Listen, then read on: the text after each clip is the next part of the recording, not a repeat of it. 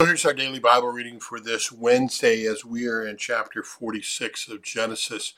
We get to see the whole picture of God in the life of Abraham, Isaac, and now Jacob, and God fulfilling his promise that he made to Abraham. If you remember, a long time ago, we were reading in Genesis how God took Abraham from his homeland and brought him to the promised land and said, I will give you this land. And through your descendants is going to be a blessing that's going to be good for all the nations. It's going to be a great blessing, an everlasting covenant. Of course, we know that the line of the Messiah, Jesus Christ, comes from this line. So here's God bringing them through many adversities, many struggles, a lot of sin, a lot of repentance, a lot of grace of God that's kept this whole thing going. And now God is going to do the same in Jacob's life as well. So it's interesting. He comes to Jacob, or Israel, same person. Jacob means heel grabber. That's the birth name to him. Israel is the name given to Jacob after he wrestles with God, because that's what Israel means. He's the one who wrestles with Elohim, with God, thus the name Israel. Now in chapter 46, verse 1, it says that Israel took his journeys with all he had, and he came to Beersheba.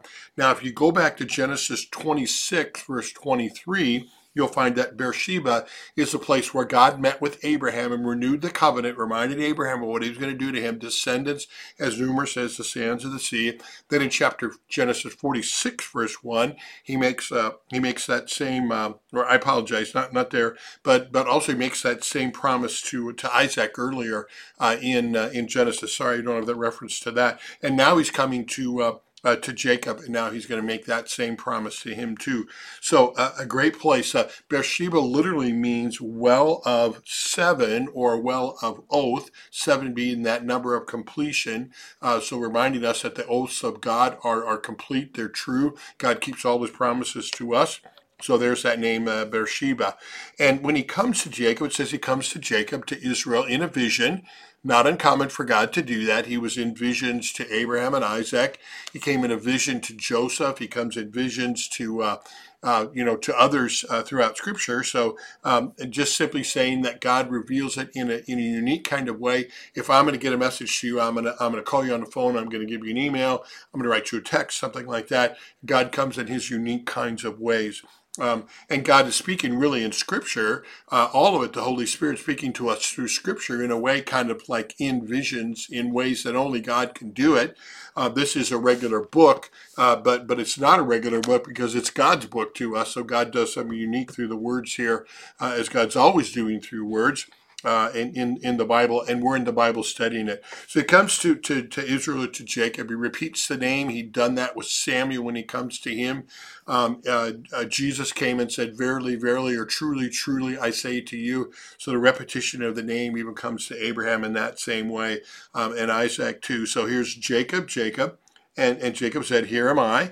And then God reiterates who he is. He is the I am God, verse 3, not just a God who was, not just a God who will be, but the God who's always present with us. So he's all of that, the same yesterday, today, and forever, the God who is and was and is to come.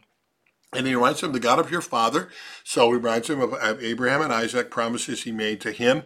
He reiterates the promise where he said, don't be afraid to go to Egypt, for there I will make you into a great nation. That's always been the promise from Abraham on, that great nation. Of course, great in even a greater sense, in that through that nation, through that line of Abraham, God was going to bring someone who would truly make us great, and that's his son, Jesus Christ, as our Savior.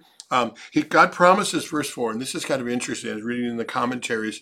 He says, I myself will go down with you to Egypt. Now, at that time especially, they always thought gods were just located to a certain area, and they couldn't go beyond that area.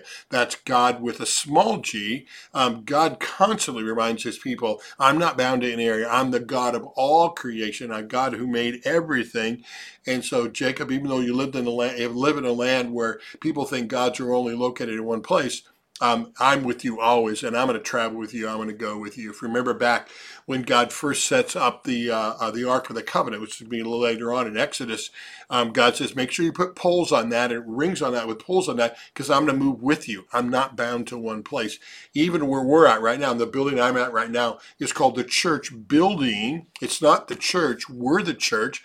God certainly has promised to meet us in this place in word and sacrament, but we know he certainly is with us always, and he's not bound to a building. He is everywhere. Jesus made that promise also before he left this earth. So God says, and I will also bring you up again, and Joseph's hand shall close your eyes. And that really literally does happen. We'll read about that as we come up in the chapters ahead. When Jacob dies, and Joseph literally is there when he dies. So Jacob set out from Beersheba, verse 5 says. How does he get there? Again, God providing the way for Jacob. It's the wagons that Pharaoh had sent to him. It's many of the livestock and goods that he'd been blessed with here in Canaan. And remember Jacob's history with Rachel and Leah and Laban, their father, and the tension between the sheep and all that. Yet God is working that all for Jacob's good. And I'm sure Jacob, in the midst of his struggles and his trials and his hurt and his pains, and he thinks he's lost Joseph, he thinks he's lost Benjamin, thinking that God has forgotten about him, and God says, oh no, I never forget about you, which is great news for us too. Then, because it's about people and it's about history, it's about real history, he lists again the names of all the children that are born to Jacob. Now, he doesn't list them in birth order, but he lists them according to who the moms were. So the first group of lists from verse 8 through verse 18 are all the through verse 15 are all the sons who were born to him through his wife Leah, first wife that he had.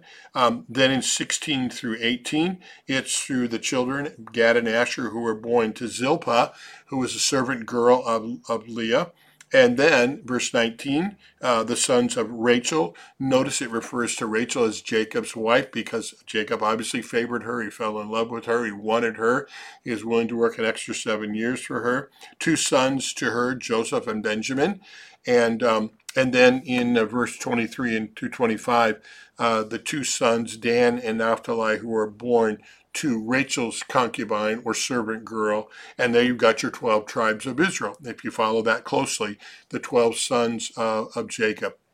And it says, in verse 26, and all the persons belonging to Jacob were brought safely to Egypt. In other words, God kept his promise to him. And Jacob and Joseph are reunited again, father and son reunited again. Of course, there's the same kind of reuniting as when Joseph reveals himself to his brothers and can finally tell them who he is and all that. There's he fell on his neck and he wept at his neck. That hug, that embrace, you can imagine what that would have been like. And then to the end of the chapter, Pharaoh now is even favorably disposed to them because of the favor that God had blessed Joseph with, to be able to interpret Pharaoh's dream. Now he's able to do that. And then kind of an interesting note at the end, they settle in a different part of Alexandria, and that is the land of Goshen, because they're shepherds. And for one reason or another, the Egyptians in their kind of their caste system, the shepherds were at the bottom of the rung in their caste system.